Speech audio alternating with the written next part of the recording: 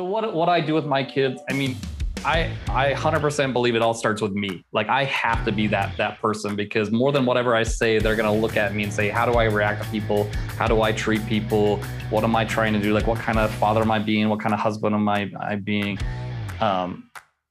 It's a challenge for me because I have my job, I have my side gig, I have, father, husband, spouse, like trying to figure out balancing all of those things and trying to show them that I'm a hard worker, but also showing them that I want to spend time with them, and be there, showing them that I can be creative and be an entrepreneur, but, that they're more important than any of these jobs that I have.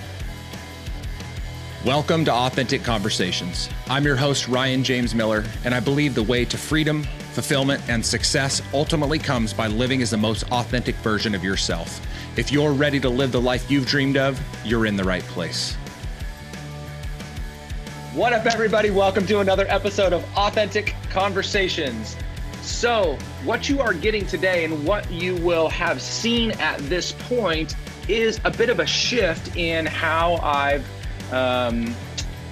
shared the last few episodes of the podcast. Not that the format's changing at all, but definitely the types of conversations I'm having, while I want to continue to be very real and very raw, very authentic about people and their lives. Many of the episodes were turning into, and again, not that they were bad because people have been giving positive feedback and we've been learning from them, but they were just turning into these 7 steps to being a better or 7 steps to overcoming. And again, those are important things, but I just wanted to do something different. And I wanted to align with this passion that I have to speak more specifically about manhood today. A word even that triggers a lot of people, a topic that is being challenged from every facet of this world. And so I wanted to go right at it like I always do. And so because of that, took to LinkedIn, started asking some people if they'd be interested in coming on the podcast. And one of the people that raised his hand was somebody that I've come to respect very, very highly. That's Steve Watson. He's the founder of Trendbreakers. You can learn more about him by going to LinkedIn. I'll make sure to pop his link in the show notes so you can reach out to him. But, he's created this community of finance people, human resources professionals, and benefits advisors, and really trying to help them get a grasp on just the out of control healthcare costs that we're experiencing in America today. And I say we because we're all there. But that's not what we're going to talk about today. We're going to talk about the fact that Steve is a man. If you're looking at him, you can see it already. I'm right here. He's there. He is a husband. He's a father to a lot of kids, which we're going to dig into. And so with that, Steve, what up, buddy? Welcome. Glad to have you. I'm excited. It's fun. Like, I love geeking out on employee benefits, but I mean, you get into my family, that's my passion, really. I mean, that's the passion that we all have. It's most important to us that we don't talk enough about. So I'm excited about this. Okay. So we're just going to get right into, so family, you have a lot of kids, right? How many? I have 7 kids. Oh my gosh. And Yeah. What are their age ranges? So my oldest will be turning 17 here next week. And the genders, it goes boy, boy, boy, boy, boy, boy, girl. So I got a little girl at the very end. So it's 17 all the way down to 3. So she's just turned 3 here past December. So 6 boys and a little girl ranging from 17 to 3. That 3-year-old child will be protected for the rest of her life. Can you imagine? Yeah. Yes. And she's as girly girl as you can ever get. Every princess dress, every princess, but she'll take your knees out because, I mean, she's got 6 older brothers. Like she doesn't mess around. I love that. Okay. So 7 kids. How long have you been married? We just did our 19th year anniversary, celebrated in Charleston. So if I had some really cool sound effects, we'd all be cheering right now. Yeah. That's amazing, right? I mean, it really, really is. When we think about just the sanctity of marriage, at least when I think about the sanctity of marriage, when we talk about marriage in general, we just don't hear people that have been married that long, right? I mean, it's getting harder and harder to hear people. Well, it's funny when you first get married, you hear those people have been married like 20 years, like, wow, that's like so long, or 10 plus years. And yeah, it'll be 20 years next year. And it just keeps getting better. Like, and honestly, I mean, good times, bad times, all this stuff. But I don't think people realize that the longer you've been married, the more depth that it has and the more your relationship has and stuff like that. And people, I think, miss out on, spending that much time with one person. Yeah. Yeah. What's interesting for me is, and, I could see you as somebody that would probably feel very similarly, so I just celebrated 20 years of marriage to my wife, and which is just a feat in and of itself for her, definitely more so. But at this point in my life, and I'm only 43 and I have a lot of great guy friends, but there is nobody that I would rather spend time with than my wife. I enjoy guys' night out or guys' weekends every once in a great while. But when I'm gone, I just miss my wife and want to get back to hanging out with her. No, it's so true. And I think this is a difference between men and women. Like my wife definitely needs her girlfriend, needs a break from the kids running around and go off and do stuff. And my kids are like, well, who are your friends? And I'm like, Mom, that like, well, why don't you go off and do it? Like, if I'm going to go leave on a weekend and go somewhere, like I want to go with my wife. I want to go spend a weekend with my wife. I want to go wherever, and spend time with her because I'm the same way. Like that's my best friend. That's who I want to be with. That's why we got married, right? Spend lifetime, eternity with. And so 19 years means that it's been all bliss, right? To get to this point. Yeah. With 7 kids, all bliss. So tell me about that just for a minute. What's it like to be married that long? Like, I mean, obviously it's not all easy. We have, different challenges that we run into on a daily, yearly basis. And so what's it like for you to think back on the last 19 years of marriage and getting to this point? Yeah, I mean, we joke around like we never could have imagined this life. I mean, I think when you first get married, when you first come out of college and stuff, you think you're dreaming big, but it's really small in what life has planned for you.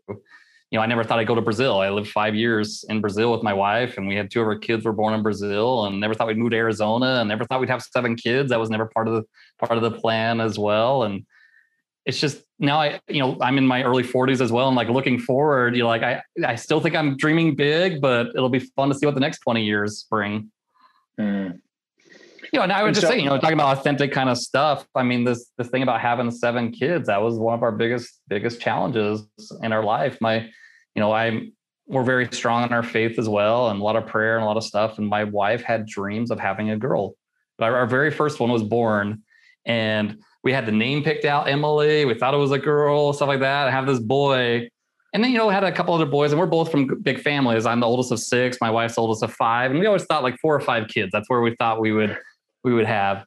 And then, the 3rd boy comes, and then the 4th boy comes. And, I mean, we're part of the LDS faith. I mean, we're starting to max out like the Catholics and the Mormons is our joke. We're having more kids than them. It's like the 5th boy comes, and so she's still having these dreams about having this girl and having, and it wasn't that people would ask, like, are you just waiting for the girl? It wasn't so much about that. It was more like we felt God had called us to like have this girl. And so like you're questioning your faith of like, do we keep going? This is what God wants us to do or not? And so then we have the 5th boy and then the 6th boy, and you're like, holy moly, that's just a lot of kids. Like, I mean, I love all my kids, but I'm just saying that we were just, and then, have the 7th one, and it's a little girl, and this princess, I can't imagine life without having my little girl at the end, but it's hard. I mean, this is a hard life to have that many kids, and it's hard to have a 17-year-old and a 3-year-old at the same time, because the 17-year-old wants to stay up until 1 o'clock in the morning, and the 3-year-old wants to wake up at 5 o'clock in the morning. And, it's just dealing with teenagers and little kids and stuff like that. I mean, blast, I wouldn't change it, but it's hard. It really is a hard thing to do. Yeah. So, I mean, were there any significant hurdles that you guys have faced in your marriage along the way? I mean, was there any big moments of challenge or struggle that you recall as being just one of those things that almost stumped you up? My wife and I've always had like a really good relationship between the 2 of us. And so I don't think we've luckily not had like a big challenge between the 2 of us. It's again, a big part of our faith is that when we get married for eternity. And so we really believe that these marriages go beyond just this life. And which is a big deal. And so when you're talking about getting married, it's not even like getting married for just like the next 40, 50 years. You're talking about like ever kind of stuff. And so part of it going into that with that mentality, I think helps live through like the small things and the big things. But as far as like big hurdles, I mean, moving to Brazil was a big challenge, like living in a different country and a different culture and dealing with that. I think the biggest ones was like, do we have more kids? And, do we follow this kind of stuff and challenging? Because my fourth child, when my wife was pregnant with our fourth, she ended up in the hospital going with an ambulance there. And I remember following in the car this ambulance and just like, that's my whole world. It's in that ambulance right there. And just, being the dad and the father being like, I'm done. Like, I can't do this. I can't do life without her. I can't do life. And so I don't know. That was tough. But yeah. So I guess that kind of leads into my thought. So, as I think about being a man today, there is this, at least I feel, a significant tension. So we not too long ago came out of this era of toxic masculinity, right, where, guys were overflexing themselves. And with that, we saw like, the height of, maybe abuse kind of, came to the forefront in society. And then we saw this pendulum kind of swing almost into a complete other direction. And this isn't always going to make more fans of, or for me, but, then we started to swing into this very weak sense of masculinity. The answer to toxic masculinity was, well, it's a joke, right? You watch any movie about dads, it's all about the funny guy that can't do anything, that doesn't know how to do anything. And it's just like, it's a joke. Like, yeah. Or, they're, they don't need to be strong. They're just passive. And so how do you view, and especially, I mean, you have 7 boys. So like, how do you personally view masculinity and leadership as a man in your home and with your boys? Like, how do you come to see that today? Yeah. And I remember like on your post, like one of the things you talk about being kind of like white, conservative male kind of stuff. Like you can't even like really say that anymore, right? You can't even like say that until you get hammered. And okay. So it's like one thing about me, like I can deal with my own stuff, but I have 6 boys that I'm trying to raise that guess what? They can't choose their race. They can't choose their gender. They can't choose their conservative stuff. And I'm trying to help them feel valued. And I think that's, as human beings, that's what we all want. And unfortunately, I think that's what's happened to a lot of minorities, a lot of female, a lot of stuff. They just weren't valued for so long. And I think as society, we're doing better at doing that.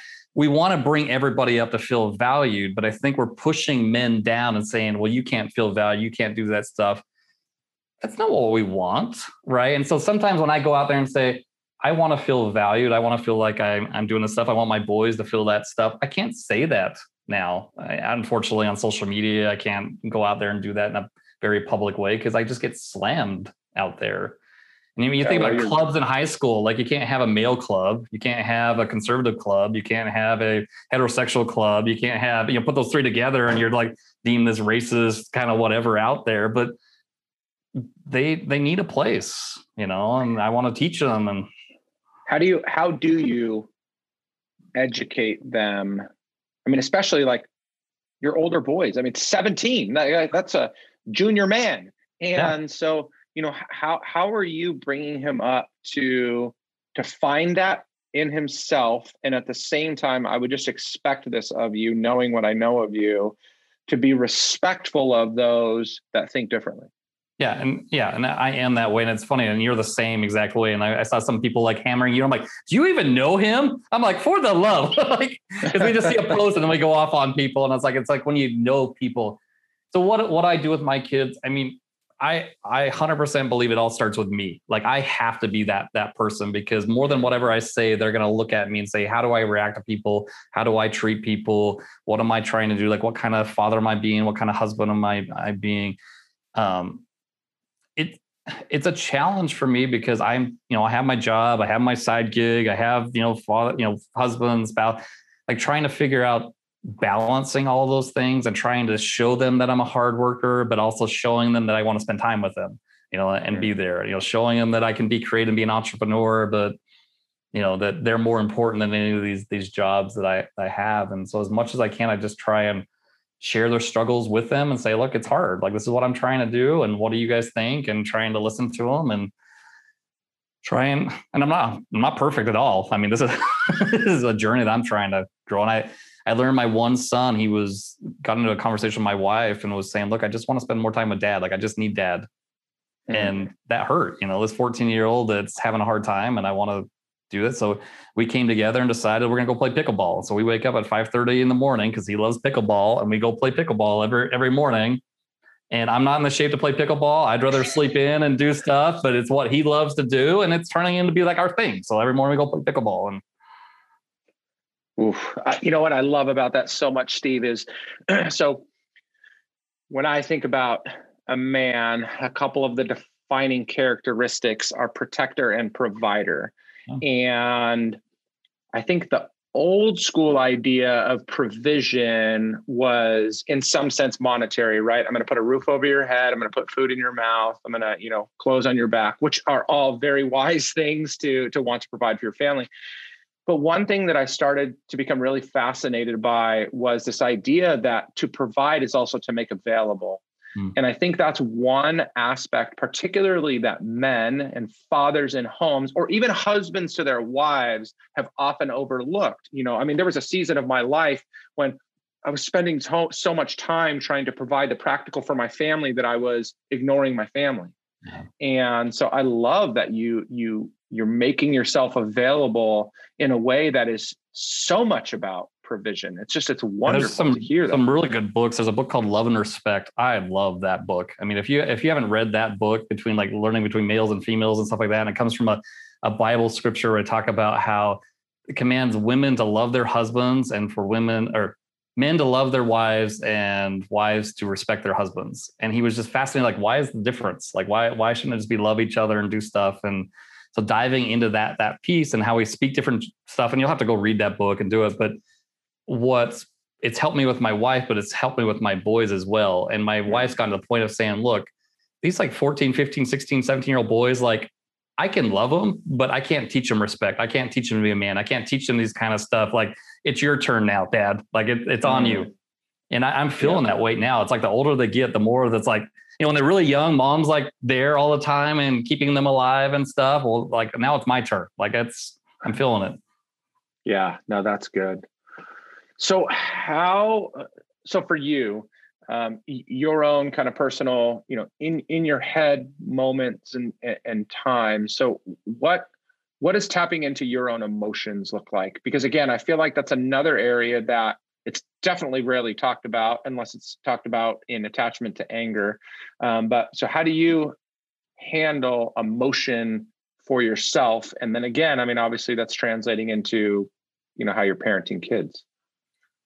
Yeah. And it's actually been something I've been thinking a lot about over the last probably year and a half. And there's a really good book out there called like No More Mr. Nice Guy, or the Nice Guy Syndrome or something. And I really fall into this where I just sacrifice everything for everybody else, right? It's all about waking up early, money, time, energy, kind of like this martyr complex. And what I've found is that, while it's service is such a good thing to like give, you got to make sure that you're actually giving it and not turning it into like this martyr thing of like, I'm going to give it to you, and I wish that I had that time, and kind of this resentment behind it as well. And so like tapping into your own emotions is like, what is important to me? Like, what do I want to do? And finding that passion within myself, and then pairing that with what my kids want to do. Like I'm actually starting to really enjoy pickleball. It's actually turning into like a little passion of mine and something that's fun for me that I want to go do as well. I don't know. Emotions is tough because I've actually been a pretty even keel person most of my life. And so I don't get super passionate, super sad and super stuff like that. But as I feel like I missed out on part of my life too, because I'm not feeling some of those, even the good ones, like extreme happiness and extreme joy and extreme stuff. And was that similar in your own upbringing? Like, were you brought up to just be very even keel, or was it too? So that's one of the things I was kind of reading through that. So I was the oldest of 6 kids. My dad had 2 jobs. He had like his day job, and he had a farm. So I grew up on a sheep farm as well. So he was gone all the time. And so it was like mom with me and 5 younger siblings, and it was just pretty stressed there. And so I never wanted to add more stress to my family. And so I'd always like kind of be very independent, take care of my own stuff, never like put my challenges onto my family because I didn't want to add more to it. But, we learn a lot of our bad habits from kids and how we were taught and how we were raised and stuff. And I feel like I miss out on a little bit of life because I'm not willing to kind of open up myself and kind of talk about those things. It's always about the other person because I'm in my head trying to serve them.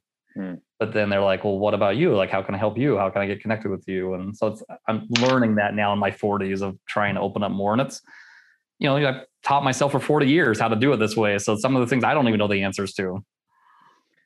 So interesting that you say that. My parents divorced when I was 6.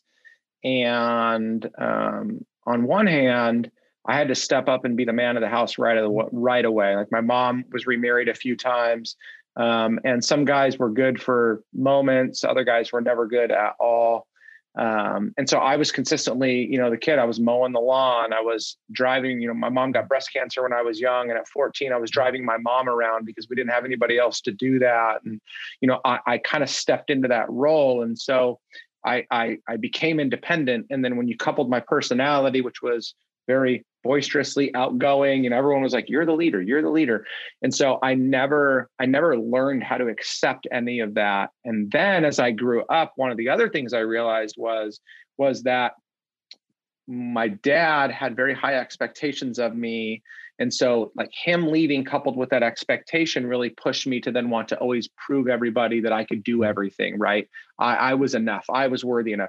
And so those things coming together created this monster of sorts, which, I never wanted help from anybody. I was way too prideful. And I mean, that was just internally destroying to me and brought me to the literal, just like brink of disaster because I was just, it was too much about me and I couldn't let anybody into that. Like that's a hard thing to deal with.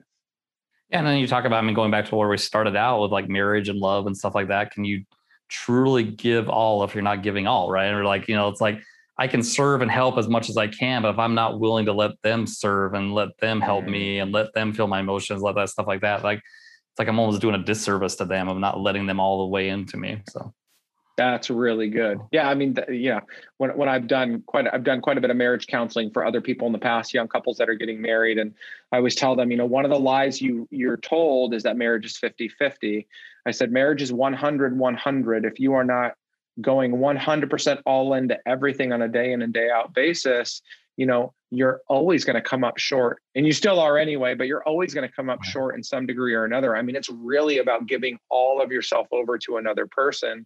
And people just don't get that. Yeah.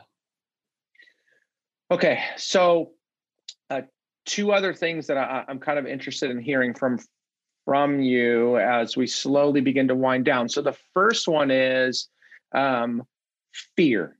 So again, you are a husband to your wife. You are a father to 7 kids. You are involved in multiple business ventures. Like there has to be some fear built into all that you're doing. So as you think about all of your life out there, like what is that fear that you feel like you're most challenged to deal with? Or do you have one that you're most challenged to deal with? I don't know how much of the surface it is, but providing for my family is a big one. I mean, I got to put food on the table. Like we eat a lot of food and we we spend a lot of stuff. I have a college coming up and stuff like that. And so the idea of having some company have the ability to fire me, it just does not resonate well with me at all, that I could just and so that's partly why I've always had these side things. And I like multiple streams and stuff from providing protection for my family's source of income has been a big thing for me. I don't want to have somebody have that type of control over me. And so if one thing goes, that I'll be able to have other sources. Other fears, I think we talked about my one son just recently, but them not knowing how much I love them and how much I care for them. So I'm like balancing trying to provide as much for them, but I don't want to miss these years with them at the same time. Like I don't want them to come 10 years from now and be like, wow, wish we would have spent some more time together or done something. So it's like those two balancing is probably what I'm most worried about. Okay. That's phenomenal that you said that, because I mean, that really is the final question that I wanted to ask. So practically, how are you balancing the desire to love, sacrifice, care for, and serve your family while continuing to maintain some level of success, whatever that is to you? So what are some of the practical steps that you take to do that, or do you have them? The one that I always try and do that I'm still have a lot to learn about is go all in when you're doing whatever. So we're doing a podcast right now. It's like be all in on the podcast and not worried about some of the other things that are there. And when I'm playing pickleball with my son, go all in at that moment or go on stuff like that. So that's been helpful. And it makes a little bit more meaningful relationships when I'm with them and doing that stuff. So I'm not just half on the phone and half on this and half brain over there and whatever. So you just, even if your body's there, you're still missing out on that. And then trying to get really efficient and know what I'm good at and what I'm not good at. And so I'm really good at like hiring people on my side hustles to do specific things that's not what, editing a podcast is not what I should be doing with my life. Right. I mean, it's just, but I really enjoy doing the conversations, enjoying the conversations. And so spend my time doing that and let other people do other things. And it's easy to kind of get caught up with like, well, how much money it is, and I could save this money and stuff like that. But there's the time aspect of just do what you do really well at, go all in on it, and let other people that do those things do them for you. So I dig that. I love that idea of being 100% all into what you're doing. I mean, I know it's something that I fall victim to a lot. Yeah. Well, I mean, obviously, and you have far more responsibility, but I think too, then really backing that up with knowing what you're good at, what you enjoy, and offloading the things that either you're not good at or don't want to do. And I think that's very practical. I want to say simple wisdom, though it's a very difficult thing to do. It's very, very practical, simple wisdom if more of us would adopt it, because it would free us up to do more of the things that we like to do, which is going to allow us to be more present with the people that we love, more present to do the things that we enjoy, and more present to be more successful in the businesses that we're all either invested like into all or aspects. It's like home life. What can I offload to other people to do? Even if my day job, like saying like, this is what I do really well with, we need to hire somebody else to do that, or my side hustles, stuff like that. Like it's got to be all aspects of your life of like trying to do what you do well and let other people do it. That's good. Well, that's the good one big practical takeaway. I said I didn't want 7 steps, but one was a really good one. All right, man. Well, I mean, I appreciate you being willing to share. You're actually the first one. I don't know where this is going to come out in publishing, but this is the first episode that we're recording in this vein. So I'm interested to hear how your experience and feedback is going to lean into, what many other guys are going to share, but super valuable and super helpful. So thank you for being willing to go first. Very, very welcome. Unfortunately, it can be very lonely being this dad and this husband. And I think we just need each other and to be able to like talk with each other and do stuff. So I really appreciate, to come on and share my story and look forward to other ones. Awesome.